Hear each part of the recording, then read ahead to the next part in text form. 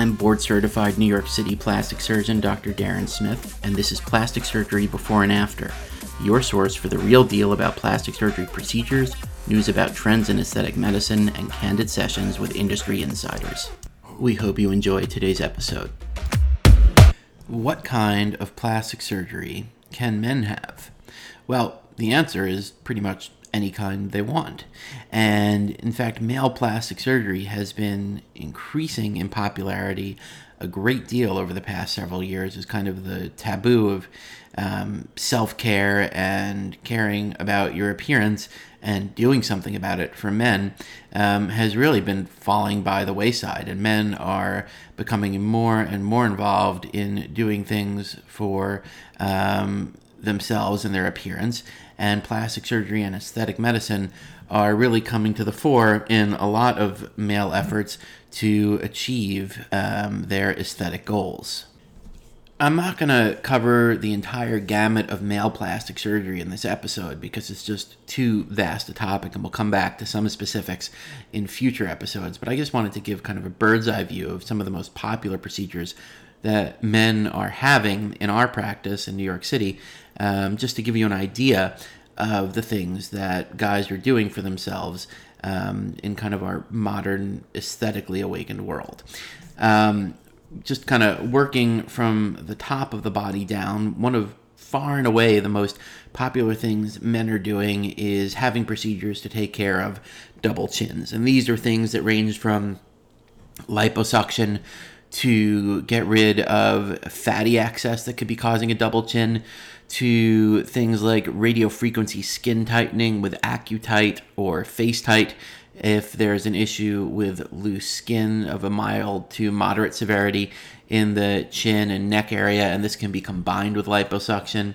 And sometimes men are having neck lifts if there is severe skin laxity in the neck region. And a chiseled jawline is really always in fashion, so isolated neck lifts in men are becoming more and more popular.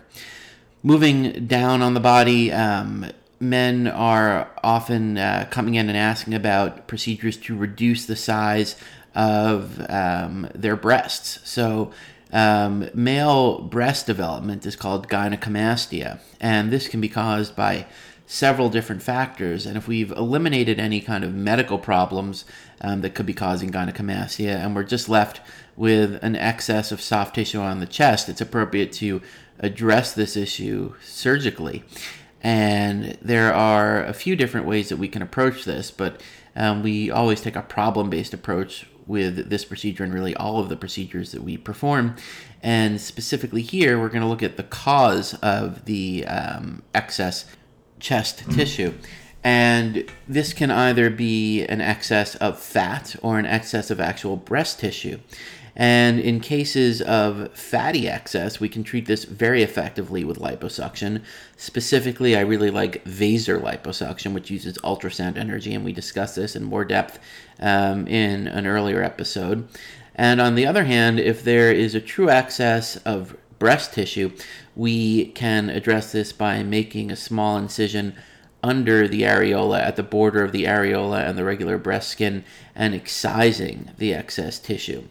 Now, if there is also significant skin laxity or excess skin, in addition to excess fat or excess breast tissue, we can remove this with a series of incisions, or if there is less severe chest skin laxity, we can often take care of this with BodyTite radiofrequency skin tightening. And what we'll do in a lot of cases is actually plan to stage these procedures, because sometimes it can be difficult to tell how much of the problem is due to skin excess. So in these cases, we'll do as much as we can with either liposuction or excision of actual breast tissue, and then wait a few months and see how much the skin contracts before we commit to a procedure to actually cut away excess skin or shrink that skin with the BodyTite device. Moving down on the trunk, a lot of men are very interested in achieving a V-shaped torso, and one of the great ways to do this is with liposuction of the abdomen and liposuction of the waist. And we've discussed liposuction in a great deal in earlier episodes, so I won't go through it in any depth here, aside from to say that it's a very straightforward procedure that you can have performed on a Friday and really be back at a desk job in most cases by Monday and be back to a light workout in the gym by the Wednesday after the procedure. And in some cases, we can achieve a really dramatic body shape transformation by combining a gynecomastia reduction in men that are a little heavier on top than they want to be with liposuction of the abdomen and the waist. And together, those two things can really make a profound change in a man's overall body contour. The other thing that we're doing more and more of in men is actually building muscle mass with a device called M-Sculpt, which we've also addressed in great detail in previous episodes.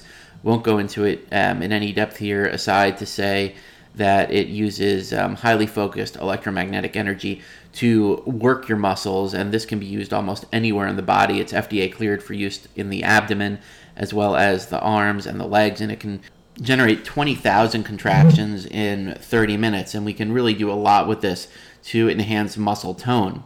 And we can combine this with liposuction to really get some great definition.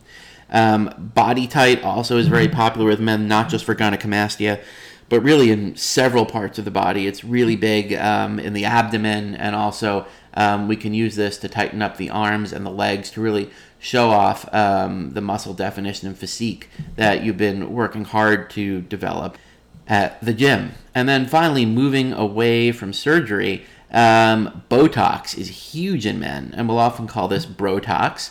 And men love this, either for forehead lines or crow's feet that can form next to the eyes, and also for the deep furrows or 11 lines that can form between the eyebrows. So this is a very brief, very kind of bird's eye view of what some men are doing to take advantage of the services and procedures that are available in the aesthetic medicine and plastic surgery space. But there's a lot more to this and a lot more depth that we could go into in future episodes. So please let us know if you'd like to hear more about this, and we'll certainly come out with those episodes to further address this really exciting and rapidly growing area of plastic surgery. Thanks for listening, and don't forget to subscribe, share the show, and head over to DarrenSmithMD.com for more real-world plastic surgery talk.